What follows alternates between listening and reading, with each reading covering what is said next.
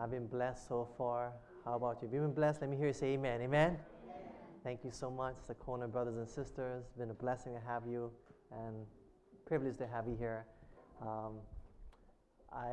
They don't have a pastor right now, actually, for the last almost a year, about 9 months maybe or so, 8 months. And so they've been asking us to cover once in a while, so we're able to go out there and worship with them. And I think I'm coming for Mother's Day again. They got me again for Mother's Day. So we're looking forward to that day. And this is a blessing to have. And I feel like a real kinship with the Kona Church. I don't know why. I've done my internship there. Maybe that's why. And it was such a blessing to be there. It's been about 13, 14 years ago. I did my internship there at Kona Church. So I appreciate them for giving me the opportunity to give a young pastor a chance to actually give a start, right? And so I appreciate the Kona Church for that and putting me up for that internship. I invite you to turn me in your Bibles to Nehemiah chapter 1, verse 2. Nehemiah chapter 1, verse 2 in your Bibles. And the sermon is a different sermon this morning. It's called God Will Prosper Us. God Will Prosper Us is the title of the sermon this morning. Nehemiah chapter 1, verse 2. This morning, I would like to share with you a story that takes you back into the time of Nehemiah, who was the king's cupbearer. He held the cup, and if you know anything about the cupbearer in the days of the kings back then, they used to carry the cup, and what happens, the king was so afraid of being poisoned that the cupbearer had to taste the drink first and then give it to the king.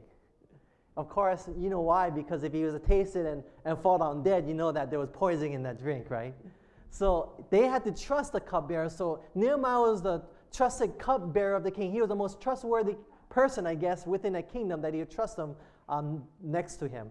So he was next to the king as the cupbearer. And Nehemiah had heard rumors that his beloved Jerusalem, whom he loved so much, his heart, the Jewish church was precious to him, and Jerusalem was precious to him, and he heard that through rumors that it had been destroyed, that the walls of Jerusalem had been broken down, and also the gates had been burned up. But there's only been rumors since. But his gut feeling told him that it was true, and it's at this point that this story begins in Nehemiah chapter 1. Let us pray. Father, as the word is open, we humbly ask for a special measure of your Holy Spirit this morning, for we know that you have a message for us. We pray that this message may grip our souls is our prayer. In Jesus' name, amen. Nehemiah chapter 1, verse 2. What was the true condition of the Jewish church at that time? Notice the Bible says. The Bible says that Hanani, one of my brethren, came, he and certain men of Judah, and I asked him concerning the Jews that escaped, which were left of the captivity, and concerning Jerusalem. So Nehemiah asked his friends, tell me, how's Jerusalem? How is it like? How are things going over there with my people? And they said unto me, to Nehemiah, the remnant that are left of the captivity there in the province are in great, what? Affliction. They're suffering and reproach. They're being abused. The wall of Jerusalem also is what? Broken down. And the gates thereof are burned with what? Fire. So there the report, the rumors were true, and he said, what? Jerusalem, my beloved, oh Jerusalem, my beloved Jerusalem is burned down. The walls are broken down and the gates are burned up, according to the report that was given to Nehemiah. Now, how did Nehemiah react to these news? Look at Nehemiah chapter 1 verse 4. The Bible says, and it came to pass when I heard these words that I sat down. In other words, I had to sit down. You ever heard some news and say, wait a minute, I need to sit down for this. It was such a serious situation where Nehemiah said, I got to sit down. Not only that, but the Bible says here that I sat down and, what is that word? He cried. He wept. With bitterness of heart and soul, he felt the pain and the anguish of his people, for it was still his people. And his people were suffering and going through hardships and hurting at a time, and he had to sit down, and he wept and he cried, the Bible says. Not only that, the Bible says he mourned certain days. He mourned several days, day after day after day. He mourned for his people. And then the Bible says, and he, what else did he do? The Bible says, he what? He prayed. The Bible says, first of all, he what? Fasted and what? Prayed before the God of heaven. In other words, he prayed and he fasted. How many have prayed and fasted for something that was deep and close to your heart? I have. And so here he was praying and fasting for what was going on. Jerusalem was a place of worship, and it had been destroyed, and it had literally crushed out his soul and his heart at that time. Now, why did God allow Israel to be destroyed? Good question, right? Look at what Nehemiah said in his prayer in verse 6 and 7. Know what the Bible says. This is his prayer, and he says, let your ear now be attentive and your eyes open, that you may hear the prayer of your servant. He's talking to God, which I pray before you now, day and night, for the children of Israel, your servants, and confess the sins of the children of Israel, which we have sinned against who? Against you. Both I and my father's house have sinned. So in other words, he's saying, we have sinned against you, God. So the reason, it wasn't because God all of a sudden disallowed judgments to come down upon Israel. The main reason why that Israel was destroyed, because God's people, God did not neglect to reject his people, but God's people had neglected God's word, beloved. Amen?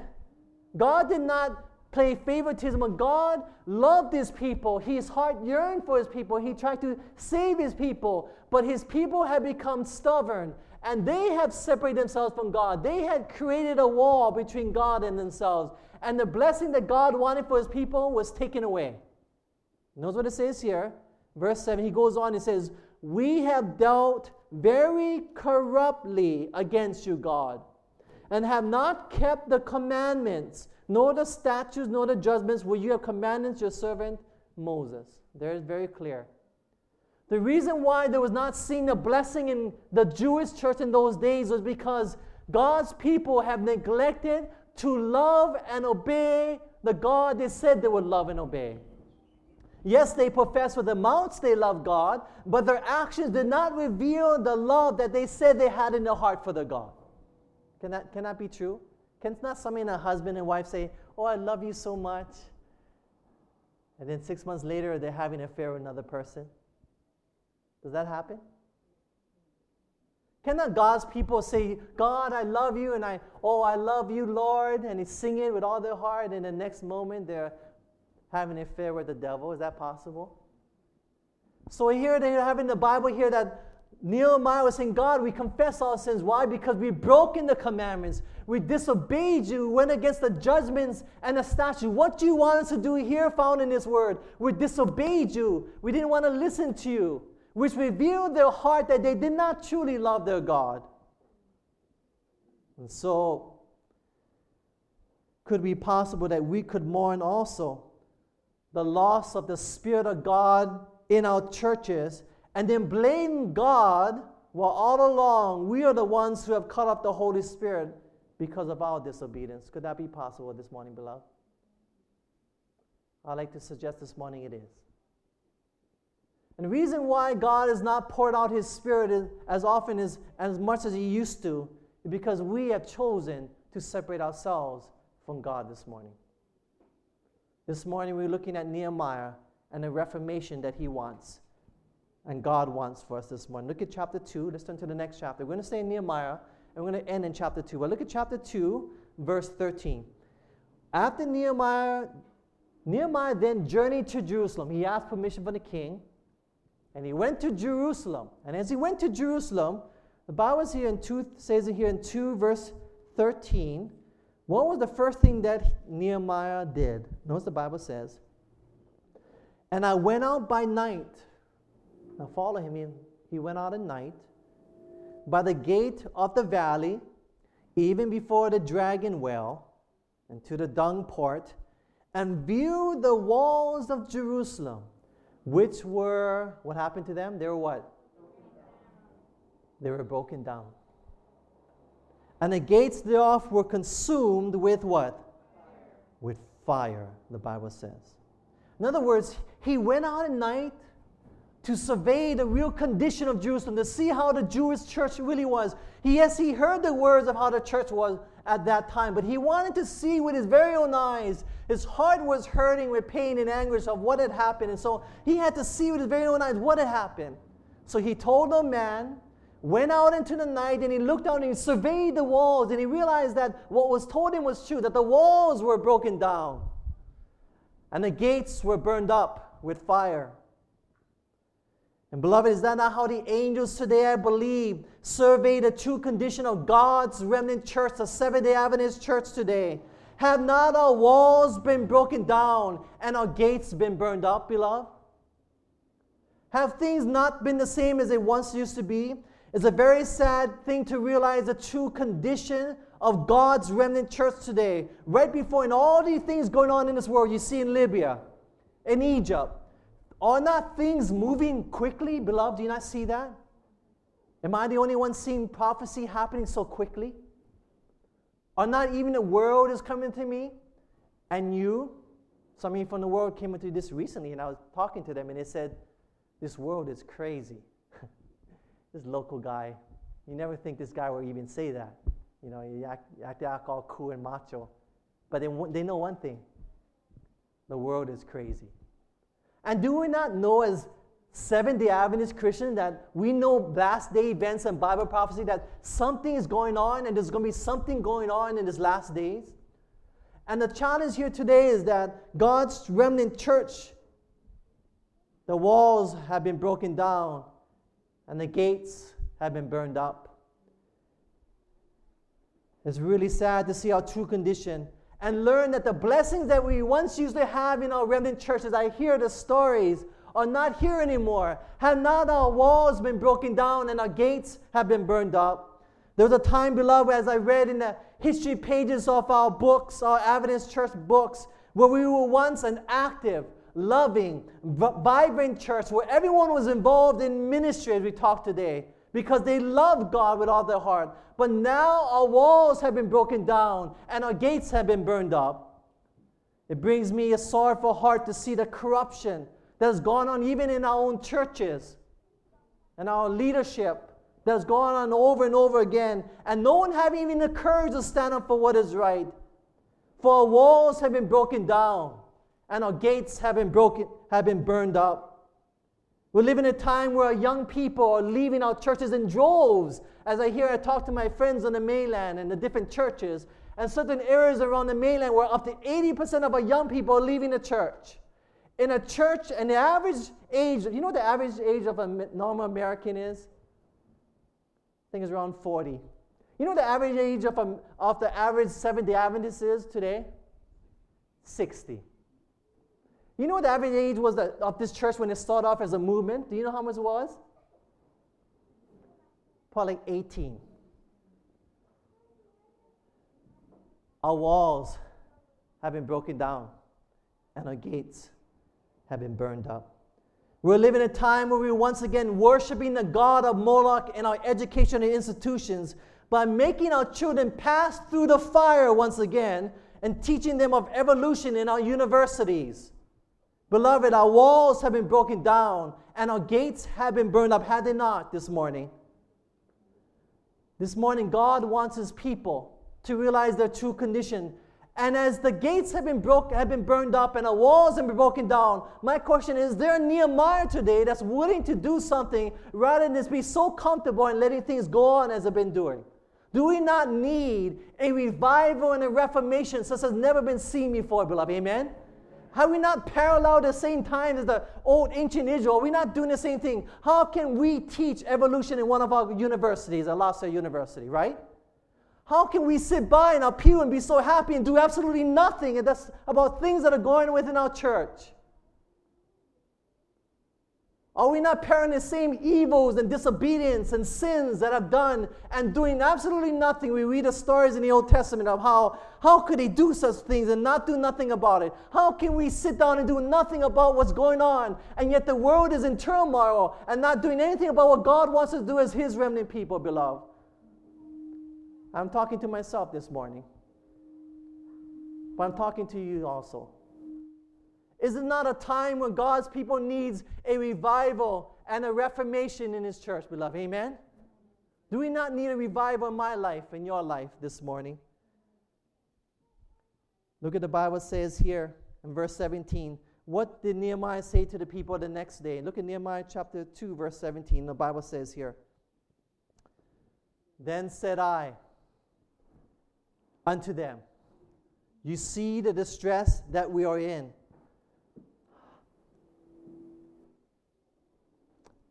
Verse 17.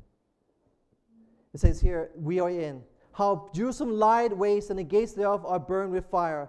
Come and let us build up the wall of Jerusalem, that we be no more a reproach." The next day, he stated the distressful situation that was going on inside of the church. And he declared to them, we must come and we must join hands and we must rebuild Jerusalem together as a family of God. That's what he said. So that the world will stop mocking us and our God. And beloved, I make the same plea to you today. Let us rebuild God's church, beloved. Amen? Let us rebuild His church. Let there be a revival of primitive godliness such as not been seen since apostolic times. Let there be a movement within our church. And beloved, there is a movement. Did you not see it in our church? Did you know that there's a movement that's coming up within the Adventist Church on the mainland? Have you been seeing it?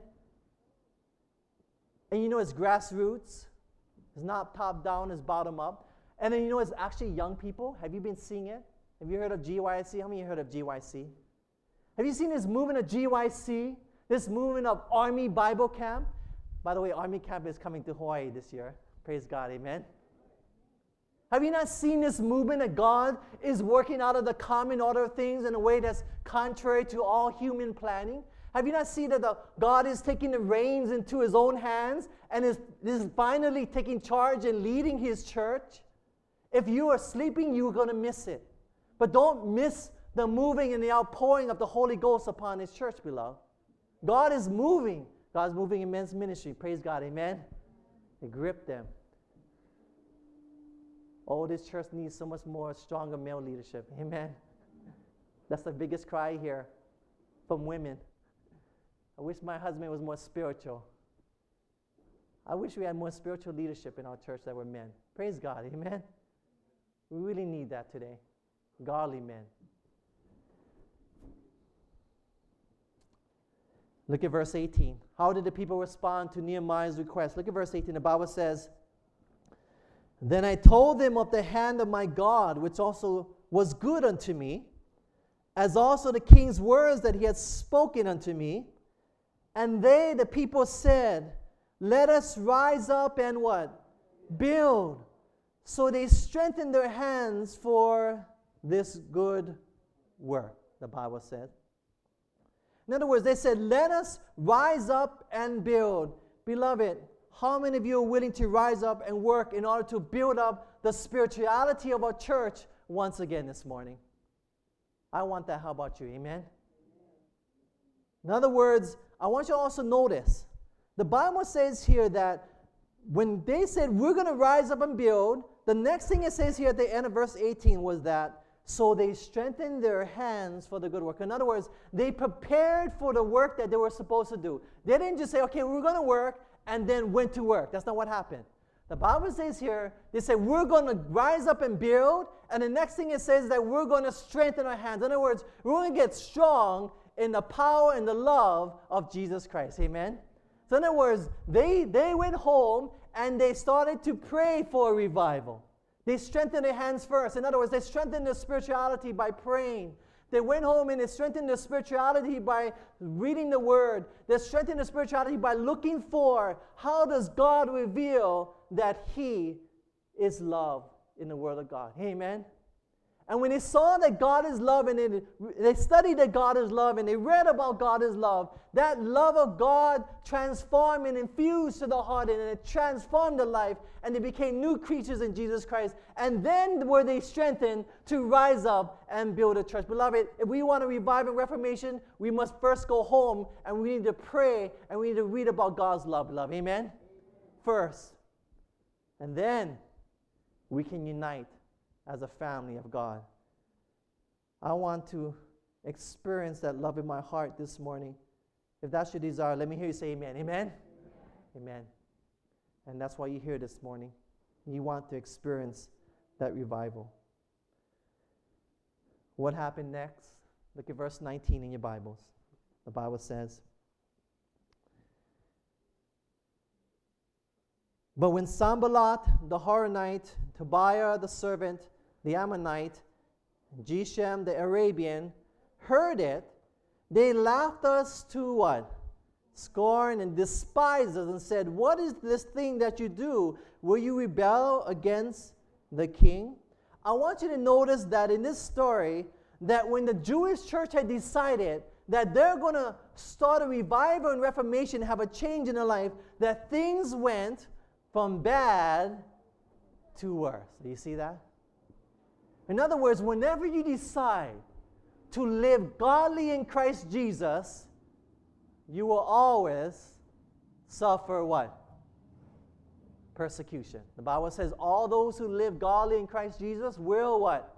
Suffer persecution. In other words, as they decided, they were already allowed the judgments to come down upon them. But when they decided, hey, wait a minute, we realize the true condition of our church, that we are not rich in increased goods, in need of nothing, but we need the presence of God in our lives, in our church. When they finally realized and had a heart repentance of the true condition of God's church, then and only then they realized that they need a revival and reformation, and then Satan got active. Now, if you were Laodicean, and you weren't on fire for God, and you weren't had a revival, you didn't have a revival and reformation in your life, and you didn't really love God, would Satan really pick on you? Not really, because he got other people to pick on, right? His main emphasis is upon those who love God, who obey God, right? Who live godly in Christ Jesus. Not only talk godly, but live godly. Amen? Those who live godly lives. And then he attacks and see, as long as Laodicea is Laodicea, Satan will focus on a lot of other things out there. But the moment, see, the reason why there's no persecution among the Seventh-day Adventists in America could be possible because we're not living godly in Christ Jesus this morning, beloved. See, the movement, people think that Sunday law happens, right? And then we react to the Sunday law. But that's not how prophecy goes. Prophecy goes the other way. Prophecy goes where when there's a revival among God's people and a reformation, then the persecution comes of the national Sunday laws as a reaction to what's happening within the church. And I can tell you right now, there is a movement going on within our Adventist church. And if we are not on board with the movement of the Holy Spirit, and if we call the workings of God the workings of Satan, we commit the unpardonable sin of not allowing God to be revealed among us within our lives. And God wants us to be ready for the power and the moving of the Holy Ghost in your life this morning. I want that. How about you? Amen? God wants that with your life. He wants it with mine. In other words, Satan is going to use family, friends, loved ones, and even church members, yes, church members, to try and discourage you. In fact, when Satan sees God working in our church, he's going to inspire people to make fun of you and your work, despise you and what you're doing, and even spread rumors and vicious rumors of what you're trying to do in a church.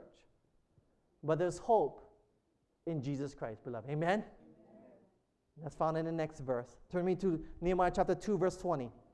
Nehemiah chapter 2, verse 20. In spite of all that happened, what did Nehemiah proclaim? Note what the Bible says here. Then answered I them, and said unto them, the God of heaven, he will prosper us. Therefore we, his, what is that word? Servants, will arise and what? Build. But we have no portion, no right, no memorial. But you have no portion, no right, no memorial in Jerusalem. He's talking to his enemies. You have no inheritance among Israel. And the first thing Nehemiah proclaimed was, because we are God's servants, we will arise and build. In other words, because we appreciate God, and out of our heart we want to serve Him because we love Him, then we're going to arise and build. In other words, don't miss the order. We don't arise and build because we know that's our duty. We arise and build because we love that God, because our God, because He loves us so much, beloved. Amen? And He loves you so much this morning. And He's willing to give up everything He has. And He has on the cross of Calvary. He loves you so much. And with that love will burn in your heart. And because of that, you will choose to want to serve Him. And because you appreciate Him so much, you will then arise and build. And let us begin to arise and build God's church, beloved. Amen? Let us rebuild His church. Let there be a revival among us. Let there be a reformation, a change in our lives. Let God's Spirit move freely once again. I want that so much. How about you? Amen? Let it be done away with the playing of going to church, pretending to be spiritual. You know, the worst thing you can do is when you hear a child or your daughter or your son tell you, Dad, why are you so nice at church and you're a different person at home? Are not our young people sharp? Amen? Will not our young people be the ones going to finish the work? You know, the postmodern generation, they're very anti-leadership, anti-authoritative figure. They're not going to be putting up with playing church. In fact, it's getting harder for adults to play church in this generation. Are you noticing that? The young generation don't put up with that kind of stuff. So they call black is black, white is white. So they see the adults coming to church, and you know what they're thinking? The one word they're always thinking, I'm always hearing? The H word. Hypocrite. That's what they're hearing. That's what they're saying. And so the younger generation of postmodern minds is that they're not into authority. They don't believe in blind loyalty as the older generations believed in. They're not going to be coming to church. They're going to be looking at they're looking at the church and saying, are these people, are they for real? Are they transparent? Are they fake? Are they plastic? Are they wearing a mask? Or are they who they truly say they are? Are you following me? And when finding there's a church that is actually living and is real, guess what's going to happen? The church is going to be on fire, and the Holy Spirit is going to be poured out, and the young people are going to flock back into God's church, beloved. Amen? But until then, the wheat and the tares, the wheat and the weeds will grow together. But I believe the time is rising where there is a movement that's happening. And Nehemiah knew the secret, that the only thing that will motivate his workers to work for Jesus within the church, to rebuild Jerusalem, the walls and the gates, was the love of God. That's the only thing he knew. And I too have realized this biblical secret. I know that it is only the love of Christ in your heart that's going to motivate you to serve God.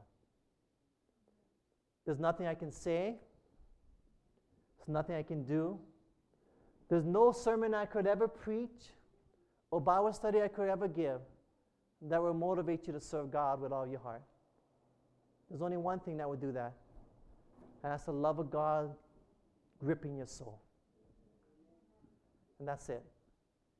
And I pray to God that you will feel and you experience the love of God in your life that you never experienced it. I pray that you would experience it and feel it in your heart and your soul, that you know that this is what we need.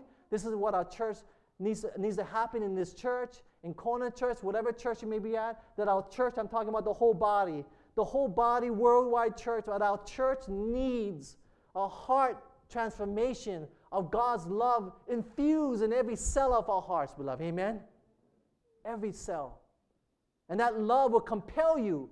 The love of Christ, Paul said, the love of Christ constrains me, compels me to serve God. You don't need no one to give you a position. You're going to step forward and say, I feel this is my ministry, I'm going to do it. Because God has called me to. I have a burden, a passion for this. This is what I love, and this is what God needs. His church needs this. His church needs the unity. Do we not need it? Are we not in perilous times today? Do you not see the events and current world events that's going on? Do you not see the condition of our churches? Do you not see the people that are hurting and suffering out here in the communities out there? Do you not see the broken homes, the marriages, the divorced parents, children who are suffering abuse, sexually abused? Do you not see that this world is coming to an end, beloved? We don't have to go far because I'm talking about a lot of our own homes. And the last message God says to us that God's going to send a message, Elijah. And he's going to turn the hearts of the fathers to the children, and the hearts of the children back to the fathers, beloved. Amen? And he's going to start a revival and a reformation. And our church needs this so much. Now, realizing that God is everything and man is nothing, Nehemiah declared something. And he said this in that last verse in 20. He said, the God of heaven, He